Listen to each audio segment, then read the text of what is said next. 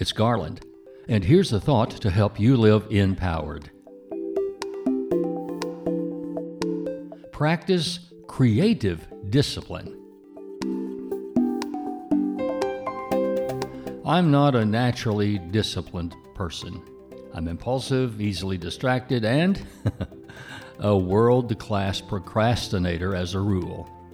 And I often have circles under my eyes to prove it, from burning the midnight oil to meet a deadline. And sometimes I'm just downright lazy.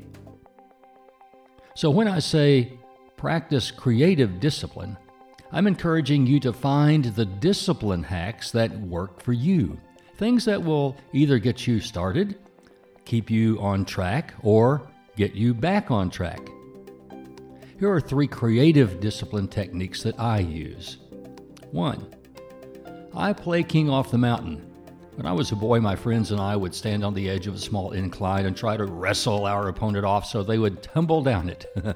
The winner took on the next challenger, and the ultimate winner was the last one standing. So, I line up my to-do list tasks and I compare them 2 at a time. The most crucial one wins to take on the next challenger, and then when I'm done, I have a priority of what I need to do now and what can wait. And I work with the king of the mountain to get that task done first. 2. I play like there's a doomsday clock ticking and I have only so much time to complete my task. That keeps me intensely focused on the task until I get to a predetermined stopping place. 3. I play CEO, and I pretend to have all my calls on hold, and I do not allow interruptions of any kind for a predetermined time. And as a bonus, I plan a celebration to do something that I like to do after the job's done. It helps me practice the delayed gratification that successful people are good at, because discipline is the ability to do what needs to be done when it needs to be done, even though you don't want to do it. There's no secret to my techniques. I just look for a way to make them work for me that both uses my strengths and considers my shortcomings, and I play with my imagination a little bit.